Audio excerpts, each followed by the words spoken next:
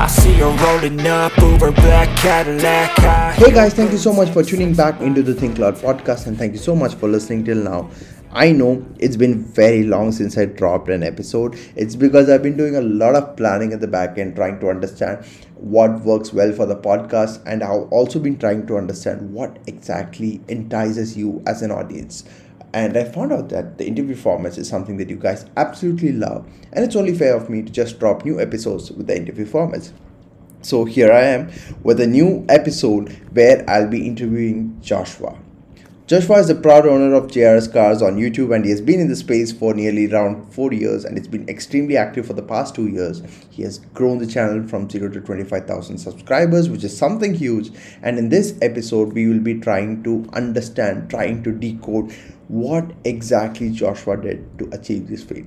I know it's something that is very important for any new YouTuber to understand the rules of the game, try to understand what needs to be done right, what needs to be avoided, and there are a lot of things that you have in your mind. I've tried to pull out all those questions and I've tried to put it on this format, but I hope this episode really makes sense to you guys, and I really believe that this is something of immense value.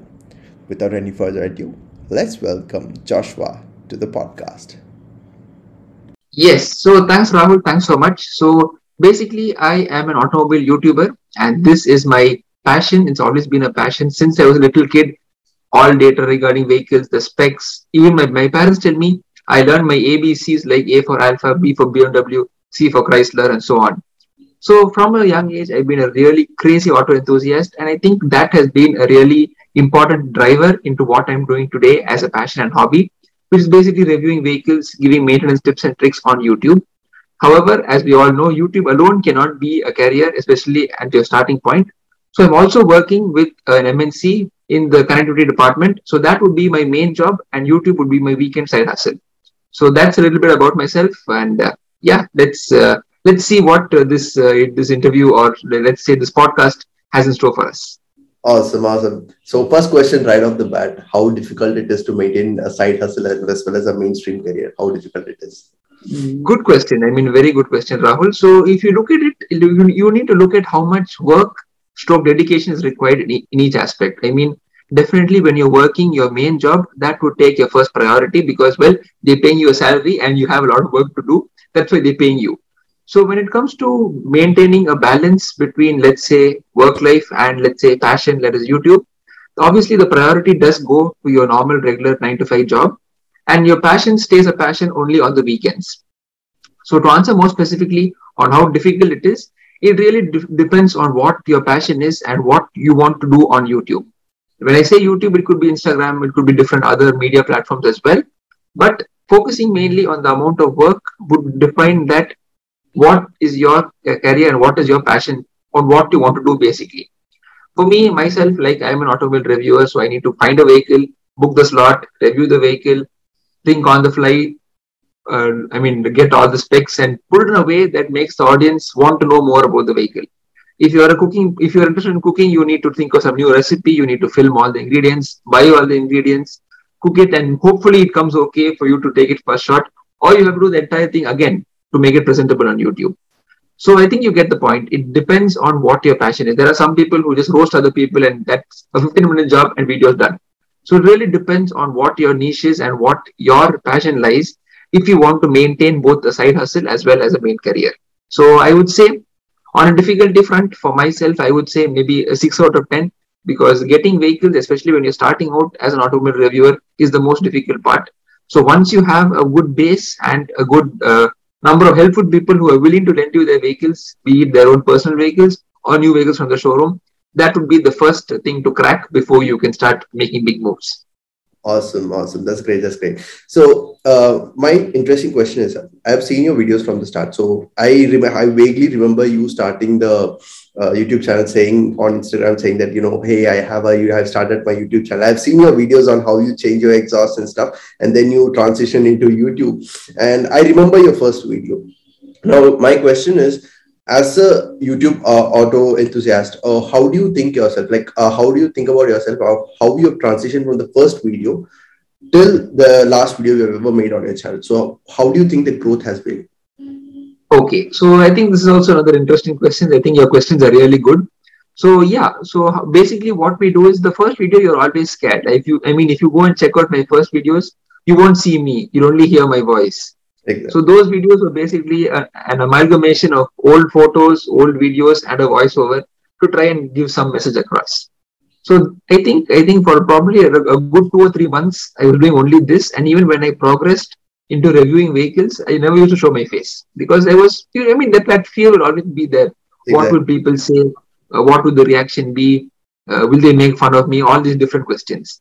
So then one day I realized it took me at least 5 hours to make a video completely without showing my face. That is, if I'm going to sit, film everything, and come home and do the voiceover, it's going to take like literally an entire working day as Oh, such to do that.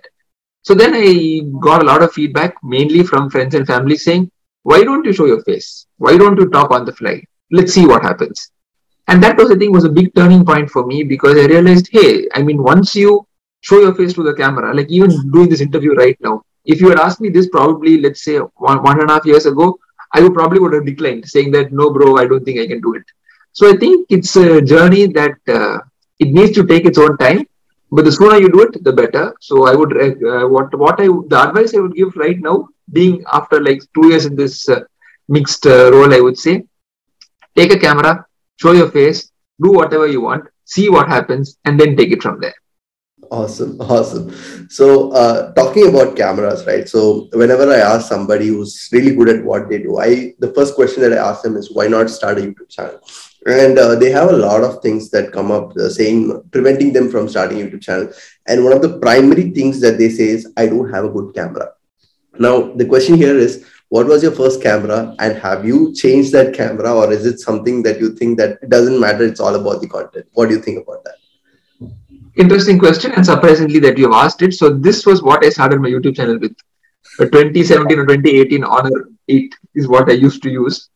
So and yes, even today I still use that phone for recording from the mic audio, right? Because we don't, especially when you're starting out, equipment is expensive. Especially it depends on what you want to do. Again, it depends on the niche. For example, if you're going to do a cooking video or if you're going to roast people, you require just a computer or maybe just somebody to hold any camera, any smartphone can do the job. When you're an automobile reviewer, if you want to give people the real experience of a POV drive or you want to show them nice cinematics, then yes, your investment starts to increase. So for I think a good amount of time, probably 4 to 5 months, I managed only with my phone, taking videos, photos, and doing the voiceover. And Mm-hmm. when I graduated into proper reviews, I invested in a GoPro. At that time, it was I think the 7 Black, which was already 1 year old model at that time as well. Mm-hmm. So that I'm still using that camera today, even though the Hero 10 has come. The 7 Black does the job. It films my POV video in HD, whatever quality I require. It does the job well. And for cinematics, of course, I upgraded my smartphone to a Samsung Galaxy, so I use that for the cinematics. And in fact, till date, I still edit everything on my phone. So I Wow. don't see the need for investing in a laptop and doing all the hi-fi edits and everything.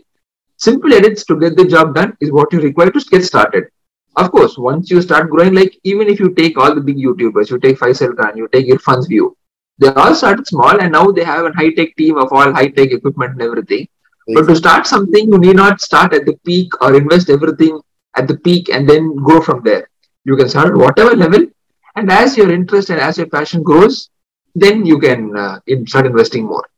So Awesome. my advice again over here is whatever you have, even be it a 5-year-old smartphone, do whatever I mean, push the phone to the limit. And once you start identifying its drawbacks, you will automatically find solutions for it. Mm-hmm. My early days, I remember when I didn't have the GoPro, I used to use somebody else who sit behind me and film everything. Of course, those videos are not on YouTube because it didn't come probably properly. But my advice is just try everything. Whatever you have without investing too much, try it out first because there's no point investing like over 1.5, 2 lakhs and then sitting, oh, maybe I don't have the passion in this anymore. And then your investment becomes a waste. So rather find your passion, find that spot first before you transition into investment. Understood. Awesome. So, speaking about investment, speaking about passion, the first day when you started, when you thought that, I'm going to start a YouTube channel, and you Did you tell that about that to somebody, or did you discuss it with somebody, or was it just on the fly? I just started a YouTube channel and it started off. Yes. So this again, it's been at the back of my mind from I think around 2015 or 2014 is what I would say. This has been on the back of my mind. And till date, even if you go back to my channel and see the oldest videos, you will see random videos of me putting loud music to test the bass, to see how fast my car went from 0 to 100. So these were, let's say, my early videos on YouTube, which are still there till date. And from that time, the passion has been there. Of course, at that time, I did not know you could get monetized, you could get subscribers, all those stuff. Just a platform where people can see your videos. So that's where it all started. And I think it really got some steam in around 2016-17 when other automobile YouTubers became really famous.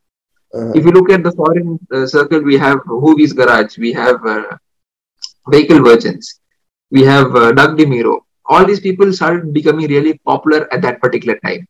And at that time also, the concept of making videos to make money was there. People always say, do YouTube for the passion, don't look at the money. I will agree to that, but for your passion, you need to have some income. Whether that income comes from YouTube or somewhere else, that income needs to come. So I would like to take this opportunity actually because a lot of young people right now think that I don't need a job. I just need to take a video and that's it. My career is set. However, that's not the reality. That the amount of effort, time, money it takes to come to that level where you just put videos and get money from that, it would take at least 4 to 5 years. So what are you going to do for 4 to 5 years to get that amount of revenue in the initial period? And YouTube is now a very complex and a very, overcrowded market. Pre-COVID, it wasn't so. But post-COVID, everybody has become a YouTuber, including myself. I won't deny that. So right now, you need to focus on a niche, a place where you really know the stuff and people want to watch more of that. And even now, if you look at some of the established players, even them, they say that we do not know how long YouTube would be as a viable revenue source. So everybody, even Stradman, Doug DeMiro, all of them say, till it's there, we'll use it. But after that, what? Exactly. So my advice right now is definitely do whatever you want, but don't expect or don't start with the hopes of making a career out of it immediately. Exactly. If it happens, well and good, you're lucky, your content was good, you are at the right time, at the right place. But anything can change like that. So always have a backup. Don't always rely only on YouTube as an income stream or revenue stream, or keep that as your life's ambition as such. Understood. So that's a very important point that you mentioned, because YouTube is a big company, and if they could transition from being a very completely free platform to a platform where you will have to pay, it's about time that they charge people to use the platform, and start charging the content creators who are actually using the platform, saying their statistics and everything. Now, the biggest cause for concern here is, once you start a YouTube channel, once you start gaining some traction, once you start understanding it, the more people get involved into your video, the more comments, the more interactions that come on a video. Now, apart from all these interactions, there are a lot of hate comments that come in. There are a lot of people who say that, your review is absolute crap, it's not the correct review and all those things. My question to you is, have you faced any situations like this, and what was your response towards it? And how do you think somebody who's starting out must respond to it? Okay, simple thing. I would like to make it very clear that there's a big difference between positive criticism and negative criticism. So positive criticism is like, if, for example, let's take a vehicle review. If a vehicle has a 1.4 liter engine and by accident you say 1.3 or 1.5 and somebody corrects you in the comments, that's positive criticism. If you say a vehicle has a torque converter gearbox, but somebody in the comments says, no, it's definitely a CVT. That's also a kind of positive criticism, in the sense that he knows what you're saying is right, but he wants to see what you say. Exactly. And see how you respond to it. So if you respond to him with proper technical knowledge, he'll keep his mouth shut and that's it. Then there's a third type, negative criticism. Whatever you do, whatever you say, no, it's wrong. What you're doing is hopeless. That criticism, touchwood, it's not come so far. One point I got a lot in the beginning was I used to talk too fast. So I think now in this interview, you will notice that my talking speed has come down. So that's, I think, positive criticism. So it's actually helped you develop a lot. To quote an example, I was asked to make a presentation to our foreign colleagues, I think just 2 weeks ago. Mm-hmm. That too, I received feedback saying, "Wow, the amount of uh, how would you say? What's the exact word? The amount of exaggeration at certain points, or the way you're talking about certain points, were really very good." And then I was like, "That's because I do YouTube as a hobby." And then they were like, "Oh, we didn't know that." So it does help you develop more as a person. Mm-hmm. It may not seem like a day and night difference in the beginning, but over 1 year, 1.5 years, if you take that positive criticism properly and learn to develop yourself from that, that's where the growth happens.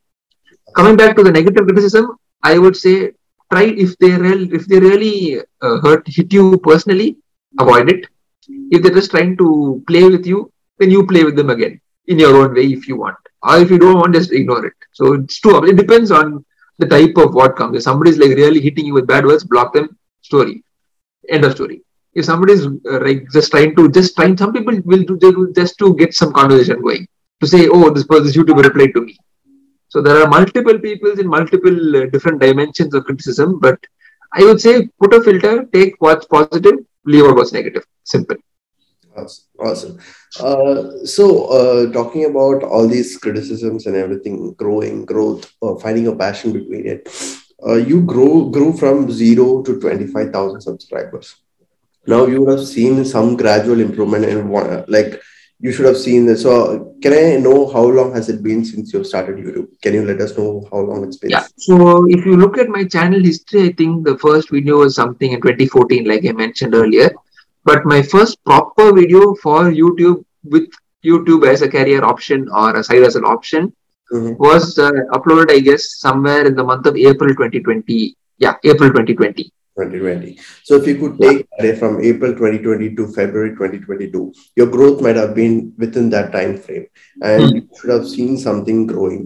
So did you feel satisfied with the growth, or how was your feeling towards seeing that growth? So 0 to 25,000 people actually subscribing to your channel to view your content is something special, because I feel that if somebody has taken the time to subscribe, it means that they find your content useful, right? There should be the only possible explanation. So how did you find your reaction towards it, and how did you think that, did it put you on the right track, or did it overwhelm you? So how was your feeling when you saw that growth? Okay, interesting question again over here, but I won't say that I was really overwhelmed with the amount of growth, because there are YouTubers with far less subscribers and far more subscribers, and we all started around the same time. So it's not a really very big achievement, but still I am happy from my point of view. The amount of effort I put and the amount of time I put, I got the relevant result. So over here, yes, you are right. From April 2020 till February 2022 has been my real growth period. But and also underlying thing over there is COVID also was there in the same period. So Exactly. because of that, I was not able to go out and meet as many, let's say, dealership owners or vehicle owners as I've liked to. So majority of the reviews, if you see, are either my own vehicles, my friends' vehicles, relatives' vehicles, and very few new vehicles. Okay. The reason for that is because I was being a little careful, not going out too much. But if you look at it, most of the new vehicles have done really very well in terms of views. So Mm-hmm. obviously, any new vehicle will get you views. Whether you talk sense or whether you talk nonsense, it will get you views. But if you want those views to be consistent, then you need to really build up on that. Mm-hmm. So till date, I probably did around maybe only 5 or 6 new vehicles, few Mm-hmm. from Mahindra, few from Skoda. So those have been my real new vehicle and my real expression of my content. For Mm-hmm. example, if you look back at, let's say, my old video of old Pajero, who's going to watch that video? An Mm-hmm. enthusiast, Yes. an off-road lover. That's about it. Probably who knows So the about audience it. that were targeted by me, or rather the situation which I was to get to procure vehicles for review, because like I mentioned in the beginning, if you want to be an automobile reviewer, nobody's going to hand you an express and say, yes, please review this vehicle. So you need to get your hands on whatever vehicle you have. And here I would really like to thank my friend Mr. Fahad Fazil. He is actually the owner of FF Cars, and he was gracious enough to give me almost every used car that came for sale for review. So Uh, that's how I got my number of videos more and more cars on my channel. How many times can I show my own vehicles on YouTube, right? So this was a really booster thing. And definitely, everybody in life will have that one person who will definitely be able to help them in getting things done. So just jump into it and see where it goes. But my advice is don't leave your job and then start something and see how it goes. Start something, it's not easy. I mean, most people have a consistent job and then look at YouTube as a side hustle. I had some issues with my job due to COVID, started a YouTube channel, and then went back to an MNC. So there are a lot of, let's say, complications in this story. People usually, I left my 9 to 5 job and now I'm a YouTuber. But for me, it's the opposite. I was a YouTuber and I got back into a 9 to 5 job. And that is a very important point which I want to mention is not everyone can leave a job and then take it big. There are certain criteria which you should meet.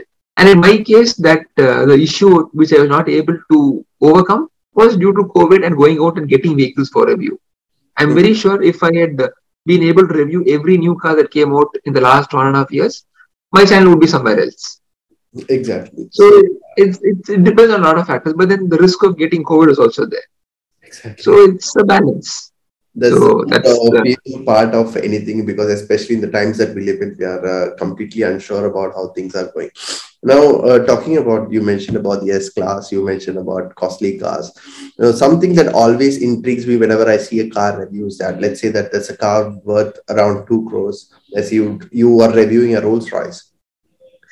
How, what if, let's say, touch wood does not happen, but what if you accidentally dent a car, or what if, what are your collaborations between the person who gave you the car and the one who's taking up? What do you think should be set before you actually review somebody else's car? What do you think should be the baselines? Because God forbid, nothing is under our control. Maybe when you're driving or something might happen and stuff like that. And how does a new YouTuber or anybody who's starting out must set his baselines and look out for things before he even starts taking somebody else's car? So what would you advise them?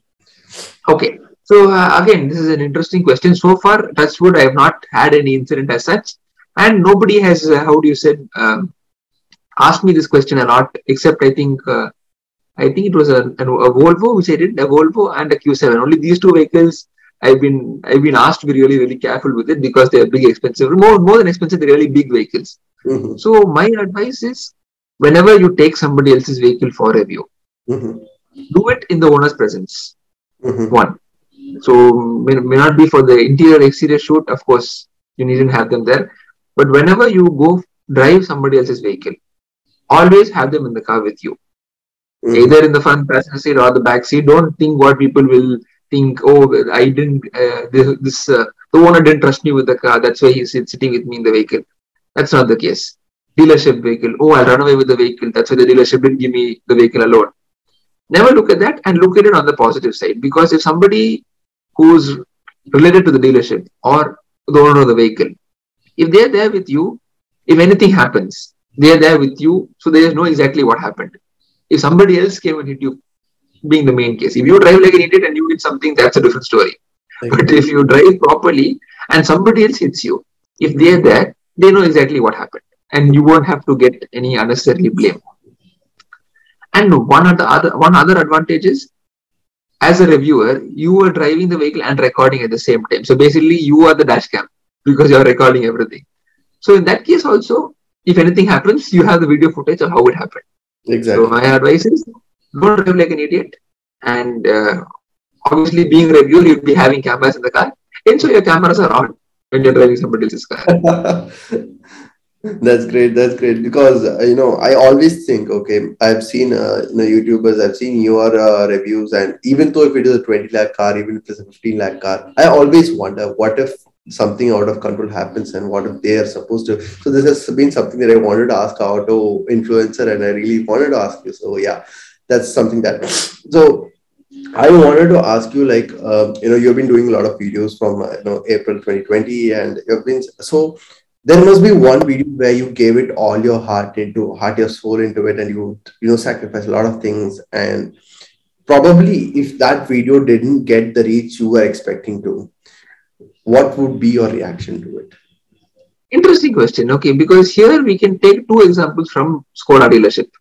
So let's look at this way. When the Kushaq was launched, that was like a hot new product from Skoda. And of course, luckily, I was in contact with the marketing team over there. And he was like, yes, sir, sure. As soon as the vehicle comes, you can review it. And I really appreciate them for that. Despite the amount of attention that vehicle garnered, they were able to give me the vehicle for at least 2.5 hours for the shoot. And that video did actually quite well. I mean, till date, it's got like over 35,000 views and it's doing pretty good. Fast forward to the Octavia. Now, this vehicle, again, it was launched after the Kushaq. And also, it was a pretty interesting new vehicle. So I went to review the vehicle. I actually filmed the entire review. And then somebody comes and tells me, sir, we don't have enough staff. They can't accompany you for the test drive. And so please come back another time. So I'm like, okay, fine. I mean, of course, you can't push them too much. Exactly. You can obviously say, hey, I own a Skoda myself. I can drive the car carefully. But in case, like you said, in case anything happens, then who's to blame? And I'm like, okay, fine. I'll come back another time. And at that time, I was using my video team also. So it was a team of people, me, my other friend of mine, and another friend who's really very good with cameras. So then I think probably around a week later or around 2 weeks later, I had to film the review again because the first time you film it, you look at it, you won't like it. Then you film it again because that continuity has to be there. Exactly. So that was like filming the entire video the second time. And it got me around 11,000 views till date. Okay. So that variation will always be there, but I don't look at it how much views it's got now. 5 years down the line, maybe 3 years down the line, when this vehicle becomes, let's say, a good used vehicle, at that time also people may want to watch this video. Exactly. So I would look at it as, rather from the view front, I would look at those who have watched it. Have they got something out of it? Did they learn something? Did they understand something? So I would be looking at the value perspective for them rather than the amount of money or the number of views which I got. So that's the attitude which you need to have, or else on day one you'll stop making videos. If you're going to look at only the number of views, if each video has to get 1 lakh views, that's not going to happen immediately. If you put in the effort and let's say after 5-6 years, then automatically you'll be getting that number of views if your content has been good and if you've been learning and developing all through the 5 years consistently. Awesome. Talking about your team, I'm so interested to know about it because I know how it is to take it from a one-man show to managing a team, getting them aligned with your vision and process for whatever you have for the channel. So I would like to understand, like, what was specifically in your mind when you were looking forward to building a team, and what were you looking forward and what do you look forward in future? Let's say that you're growing into a much bigger channel and you want to grow your team, expand your team. What are some things that you're looking into for a teammate? Yes. So let's say when you say team right now, it's not like he works for me or he's a part of the channel as such. Right now, he's a good friend who's a freelancer and he does video footage and editing photo shoots for other companies as well. So basically, whenever he is free and he'll give me, of course, a good discount on his charges. And that's how I get my videos done for the big vehicles, let's say a new launch or something like that. Otherwise, it's mostly a one-man show unless one of my friends wants to accompany me just for being, being there as moral support or to support with any editing or capturing any footage or something like that. So I would recommend when starting out, always be a one-man show because you would not know how it's going to go yourself. Exactly. It may grow very well and you may become a YouTube star and then you can really have a bunch of people as a team with you, or it may not take off that well. So I would say, because when you are hiring people or building a team, they start depending on you. Exactly. That's so unless of course it's a freelance or something like that. So that's a really important and big responsibility to take. Because if people are like working for you, then it's your responsibility to provide for them. So at that point, I would say to jump into that only after you've built it up yourself to a particular level. Case in point, let's take Irfan's view. It was a one-man show for a very, very long time. It's only now that he's got a team for doing the videos, editing, all those things. So as a process, when you become a brand, when your presence on screen will automatically translate into the minimum revenue required. At that time is when you can look at building a team. Exactly. Understood. So, reaching out, I believe that whenever you are doing the field and profession that you are in currently, I believe that networking plays a very integral role. So you need to network with the right kind of people, people who know things, who know what this particular video is going to bring value to. So how do you think you've developed as a networking person from your beginning video till now? So how do you think that growth has been? And also, what are some of the tips that you would be giving young people who are getting into YouTube as of now for networking, especially? Yeah. So when it comes to networking, first thing is I will say don't spam all the Facebook groups with your videos or pulled out everywhere, because it will help you initially, but in Mhm, the long run it won't help you, because again algorithms play over here. So I mhm, would say try to focus on content which people want. Find a niche, find something which people want, and try to start with a topic that's trending right now. mhm, For example, right now, if you look at the trending topics among vehicles, it's safety ratings, mhm, features. Obviously, that's really like an evergreen topic. And now people are slowly moving on to the importance of safety. mhm, What's the crash safety ratings? How strong is the steel? How is the build quality? So these are segments or other topics which are trending right now. So if I were to start a channel right now, that would be my topic, my first video or something like that. Maybe talking about that or the importance of that, something like that. So understood. when you're starting out, the first thing is look at what's trending right now. You do not want to say, I will talk about mileage only because I like mileage and that should be your first video. You won't get any views. Exactly. But fast forward to maybe 1 year down the line, you have a subscriber base, then you can talk on whatever you want. Awesome. Understood. So start with something that's trending, something currently interesting. Think of it like an Instagram reel. Mhm, 50% of the success is the content, 50% is the song you choose. exactly. So YouTube, it would be 50% of the topic and 50% of the content. So choose your topics very carefully. Understood. So, talking about topics and choosing your niche and understanding the market, for a beginner, especially if I was to begin to understand and analyze the market, I don't know what is the right way to do it, right? So, I'm just starting on. What would be some of your pro tips that you would be giving a starting YouTuber, saying that, you know what, if you are going to study the market, analyze how it's going to work, these are some of the things that you can do. So, what would be your pro tips on that? So basically, there are a lot of other things that go into making it a big on YouTube or making any video for that matter on YouTube. So I would suggest you start making random videos, and once a particular video clicks, Mhm. try to add that content or context in your other videos. Understood.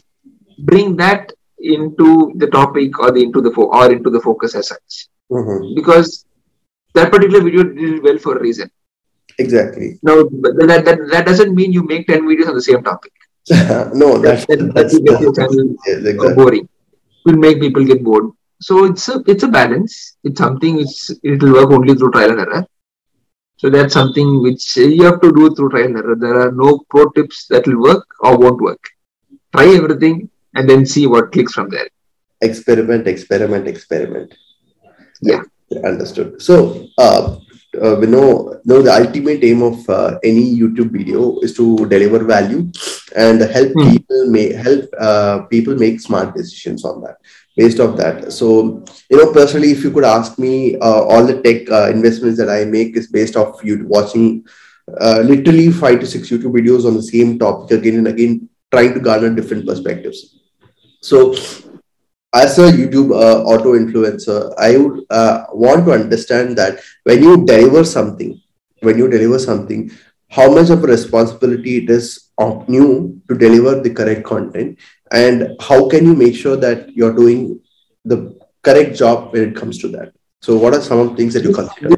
This is a very, very, I think out of all the questions, this is the most important one, especially for a new YouTuber or even people who are already doing this YouTube business, because this is something that really irritates me. I'll come to that. So, first point, YouTube is not only for value, there's also for the entertainment quotient as well. So, there are 2 points where you can touch Mhm. entertainment and value. When it comes to me personally, I would prefer you go through the value route, because once people find value in what you say and what you do, they come back for more. Exactly. With regard to entertainment, it's very personal. They may like it, they may not like it. So I would say experiment, of course, but try to stick to something value driven so that people come back to you for that. Now, regarding the information, this is something very, very, very important, especially when it comes to automobile sector, because people think if I just pick up a camera, I know something about the car. Not everything. I know something. I can become an automobile reviewer on YouTube. Unfortunately or fortunately, people are still doing this today and they have lakhs of followers as well. I won't mention any names, but what happens is they come to a level where whatever I talk, people watch. Exactly. Then the amount of information or value is just taken out of the window. Classic example: BMW engines use something called twin power technology. It's called the twin power turbo. Mm-hmm. It's basically a single turbo which is two-stage. Depending on how much of throttle you give, the amount of boost is generated. It's in layman terms. People look at twin power turbo and say twin turbo. Okay. Now, twin power turbo and twin turbo are not the same. They are two very, very different things. Exactly. And people casually open the monitor and be like, we have the twin turbo engine. So this is something which really irks me, and it's sad. It's basically you don't do enough research about the vehicle, you blabber something, and your video is done. Now there are two issues. One side of people will be like, okay, fine. Even the owner of the car may not know this fact. How does it matter? Mm-hmm. The other side is people watching the video who may be people who know about the vehicle, may not know about the vehicle. But if any young person watches it and thinks, oh, it's a twin turbo engine, he'll go tell 10 other people. 10 people go tell 10 more people. And that's how wrong information gets spread. Exactly. So my thing is very clear. If you make a mistake in a video, either put an asterisk and put text and correct it on the spot on the video itself. Pin a comment and say, I made this mistake and I've corrected it. Or edit it out if you find out after editing or anything like that. So making mistakes and not knowing about it, or knowingly make mistakes, those are two things which really irritate me. And that's sadly something we don't have control over. People just do that, and that's a little bit of a rant on that, I can say. No worries. That's something that I really wanted to put it out there, because I have a personal experience on this. Where one of my friend made a purchase of a Tata Harrier, the black edition that came out, and the bigger difference was it did not make a big difference, but it was a turn down point for him. He loved the car too much, and when he actually bought the car and took it out for a ride, he could see that the infotainment system was small. So it is a very personal choice. You want a big infotainment system, small infotainment system. Apparently, what Tata does is only the top end has a bigger infotainment system, and the lesser version that is near to the top end has smaller infotainment systems, which he did not unfortunately know. He has seen a review. He has seen that badging. Apparently, the person who made the review was wrong. Basically, he did not tell that this is how it is going to be. So based upon his decision, based upon his thing, he has come to a conclusion, let's buy this variant, let's buy it with the sunroof and all those things. When he bought and when he took the delivery of the car, that's when he's understanding that this infotainment is how it is with this variant. So basically, it is not a very big turning factor, but for a car enthusiast, somebody who's buying a car, who's giving a lot of money into it and getting their own car, it's a big turn down for them. And sometimes they will have to live with it, but over a period of time, it gets frustrating to see that you made a wrong choice seeing a video. So that's what I always believe, that whenever you deliver content, it has to have value, something behind it. Make sure that you do a perfect job at making sure it's the correct content. So that's something that I really want to do. So based off this, what I understand is that when you start something of immense value, you start gaining a lot of traction behind it. My question to you is, when somebody says that, hey, I saw your video, I know you, and if somebody has recognized you outside, and they say that, your decision helped me make, and how did you feel when you had it for the first time? So surprisingly to mention, this actually happened a few days back when I went for another shoot. I met a person there and he was like, hey bro, I've seen your videos and it's really very nice. So obviously that makes you feel like, okay, fine, I'm helping somebody who I don't know. So that's obviously good. And the second thing is meeting somebody and they're telling something good. That's another benefit or not benefit, or rather the feel good factor of, okay, fine, I'm doing something right. Exactly. So that it's easy to make videos and randomly become famous, but being famous for something you like doing, that's something special. That's so definitely, and very, very important thing is, it you have to maintain how the same energy level, or how happy, or you have to be yourself on camera and the same person off camera. Oh, Others people are going to see a stark difference and be like, hey, this is not the person in real life. So there have been instances also. Fame can go to your head and then make you a totally different person. So it's important to remember your roots and stay humble. And whatever people ask you, whatever questions come to you, be it on YouTube or be it in person, in the comment section, wherever, always answer based on the knowledge you know. If you don't know something, say you don't know, you will come back. And always be open to learn more. These are my three top takeaways, I think, from this question. Talking about getting fame in your head, and something that I really felt that a lot of no, not everybody, but I've seen some of YouTube people who actually done that. So basically, that shows in the work that they're doing right now. So I don't want to call out names, but I've seen people who have been so humble from the start, and over a period of time, it's like, you know what, I'll put whatever I want. If you want, you watch it, or else just feel free to unsubscribe and leave the channel. Yeah. So do you think that's a good thing to do? Because do you think valuing you over the channel is more important, or do you think that valuing the channel over you is always important? What do you think about that? This, I would say, is more on how you are as a person. Mm-hmm. If you let anything can easily influence anyone. That's why we are called influencers. Off topic, but that's the whole point of it. So when people subscribe to your channel, they subscribe for two things. Either they subscribe for the value you give, stroke entertainment you provide, stroke who you are. Exactly. Those are the important things. So it's important for you not to change too much. Improvement is always good. But if you want to change drastically, like if I struggle to talk in the first video and now I'm fluent in the next video, that's a good improvement, a good change.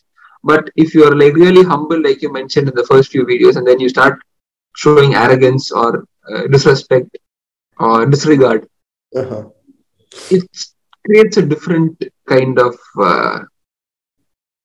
push. And it's like a sudden rise before a sudden fall. I won't again use any names, but this happened to a foreign YouTuber. He was doing pretty well. He built up a really good channel, and suddenly he started having fights with many other YouTubers. And now, and like for a long time, like over 6 months, he realized, I think, what went wrong, and he gave an apology video and everything. But from getting like around 2.5 to 3 lakh views consistently per video, he has now dropped to 25,000 per video. Mm-hmm. He still has 2 million subscribers, but it's changed. So this is a foreign automotive influencer, a person I would say is influential in me becoming an auto influencer myself. Mm-hmm. So it happens. So it's best to remember to be humble at all times and avoid letting fame get to your head. Understood. That's a valid point. And I believe that, anybody who's reaching out to you, anybody who thinks, even being on the Think Loud podcast, now we are streaming in different countries, we still get messages from people saying that, I have listened to your podcast, it delivers some value. Some people have arrogant messages saying that, it's not that only you tell and I listen, I make something out of my life. Things happen. It's all about that, right? It's all about being humble. Even though if it's the worst or the good, it's always good to stay humble. And that's what I believe in personally. And whenever I bring in people over on the episodes and everything, I look forward to that because I want people who are humble. I don't want to, create a vibe here saying that, you're an important person. When a conversation has to be meaningful, it has to be both ways, right? So if both of them are humble, the conversation becomes more meaningful rather than one person overbearing the whole thing. And something that I really liked about you, and that's one of the reasons why I always wanted to do an episode with you. I have asked a lot of people who are similar to your nature, and most of them are shy to come out. That's a bigger thing. That's a other thing to push them into come into the channel and talk about. And they feel that, bro, I'm not that much big. But what I believe is when you make conversations, you inspire a lot of people, and you make people do. Even though you're bringing in competition, that's a different story. But you bring in a lot of people, and that can mean the difference to somebody. And that's what I wanted to tell you. I would like to thank you, Rahul, for this opportunity for 2 reasons. One, of course, hoping that this podcast would help other people in deciding on what they want to do. I mean, when you start out, either before even putting out your first video on YouTube, you'll have a lot of ideas and different concepts to make. So I would say definitely go out and do that. Nothing's going to stop you from doing it. Whatever means you have, whatever investment in the beginning you're comfortable with, go out and do it. After 5 years down the line, you don't want to say, oh, maybe I should have done that. It would have taken off well. And you really don't know. Maybe the video you do today may not do well. But there are cases on YouTube itself. I think you must have heard this helicopter song. Yeah. So that I think that person uploaded that video 5 years ago with absolutely zero views. Now, after 5 years, he has made the video to go along with that song. Exactly. And he's become maybe a bit more famous now. So you never know. And I really appreciate him. I don't know who he is in person, but I appreciate him. 5 years later, he found out his song is doing well, and then he got the investment or he got the idea to make a video song for it. That's the difference of how passionate he was for that song. Exactly. Think about it. Helicopter, you sing, and then suddenly one fine day, 5 years later, you become famous. Exactly. So whatever video you put, it may not be relevant now. You may be a person who's in the future, without even you knowing it. So I would say whatever content, whatever it is, put it out there, even if you feel that, of course, don't, how do you say, make a really dumb video and put it out. But a video which you're really happy of, or video which you put a lot of effort into, put it out and experiment different things. At a later point, you never know. That can be a starting point which was got a bit delayed.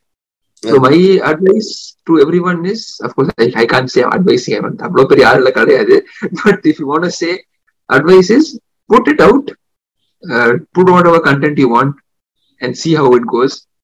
An important thing is, if you are currently working in any place and you're either not happy with it or you want to change, keep your job as your first priority. That's only paying the bills, bringing the money in.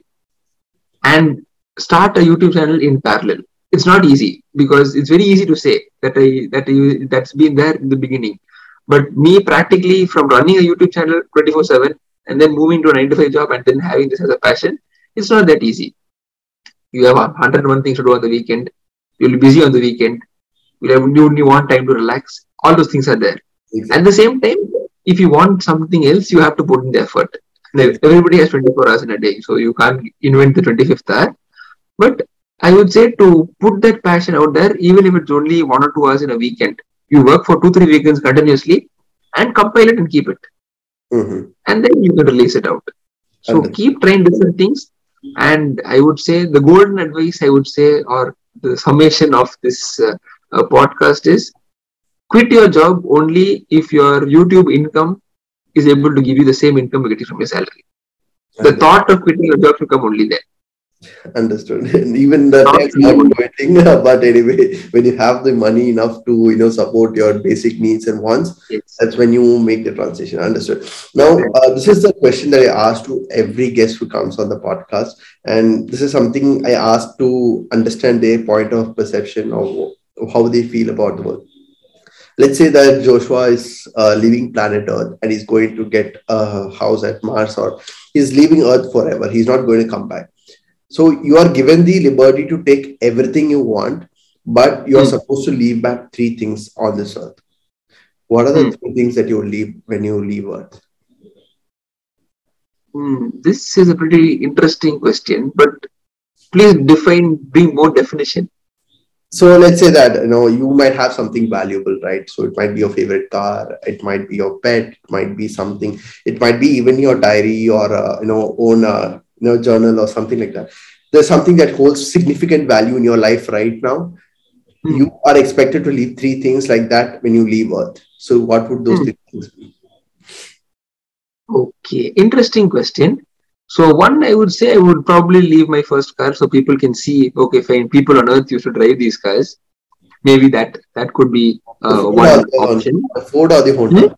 The Ford. The Ford. Honda and they can go. Ford will be here. Okay. That vehicle has been there for quite some time, and it's reached a point that even if I want to sell it, I won't get any money, so I'd rather just keep it.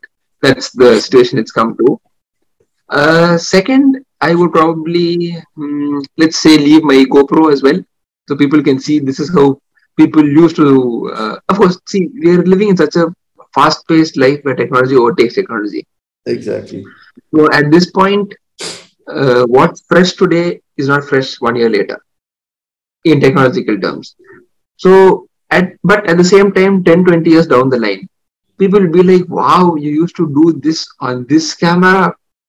So that for that value, it's a different value to everybody. So Exactly. that's something which I would like to keep. And let's go to a different topic. And probably when I was working before I did my first YouTube video, Mm-hmm. there was one particular truck that's very, very special because that truck forever. Okay, when you work in an MNC, like I mentioned, a truck manufacturing company, when you do these special project vehicle or something, there's always something special about that vehicle, the particular vehicle, which has something, and that particular vehicle always goes missing somewhere. Somebody parks it somewhere and you don't know where it is. So I remember I spent 2 days searching for a particular vehicle in the plant. So Wow. that vehicle is definitely like to get back on Earth and put a Google pin location. This is where the vehicle is. That's interesting. That's interesting. And that's it. We have come to the end of the podcast interview. Thank you so much, Joshua, for being on this interview, spending your time and valuing to be a part of the Think Loud podcast. I hope you enjoyed the podcast as much as I did. So I would really love to have you even more once you start growing your channel to become, reach a million mark and stuff like that. I would really love to have you over. Basically, the Think Lot podcast, Touchwood, it would also grown to that level where we can have collaborations and stuff. Definitely, definitely. Uh, yeah, so that's something that I really wanted to be very honest about. Is I really like the approach of your videos and instantly the humbleness which you can see with every content, which I really appreciate from your end. And for the people who are listening to this podcast, I'm going to link his YouTube channel to my descriptions on all Spotify, Apple Podcasts. And whenever you are interested to see his videos, go ahead, check out his channel and do subscribe if you find value in it. And trust me, if you miss any video at all, just go ahead and search for the exhaust video things he has done and all the lot of crazy things he has done in the front because it's too entertaining to watch. Some things are some things that we wanted to do with our cars, but we unfortunately cannot do because our parents are inhibiting from doing it. But you anyway did it. So go and check out his cars. It's really interesting to see videos like that. And So thank you so much, Rahul. I mean, this was my first podcast and it was really exciting as well. And you were a great host. You kept the podcast interesting. You were able to, you kept my brain on the move, trying to figure out the best answers and the best responses to give the proper message out there. So, of course, it was a really interesting podcast. And definitely, I hope that whoever's listened to this has one, not got bored, and number two, learned something and maybe found it helpful as well. So, if this was the case, definitely do support Rahul. And I'll also link your podcast in my videos as well. And those who are interested in a different type of content and maybe to get to know me better as well can definitely check it out. So, please do share the link and we will take this forward. And definitely, I really like your the positive vibe which you're giving out. And definitely, after another milestone achieving, we will definitely have another podcast. And maybe that time we can see how it is, how the growth has been. Maybe decoding the growth. So definitely look forward to seeing you on the other side of achievements. looking forward to it, brother. Looking forward to it. Thank you so much for being on the podcast. I genuinely hope this podcast made sense to you guys. If you really love the podcast, do not forget to like, share, and follow it on Spotify, Apple Podcasts. And this is your host, Rahul Ranjit, signing off from the Think Lab podcast. Stay tuned. I see her rolling up, Uber black Cadillac, high heel boots and a sexy body full of tats. Baby's bad.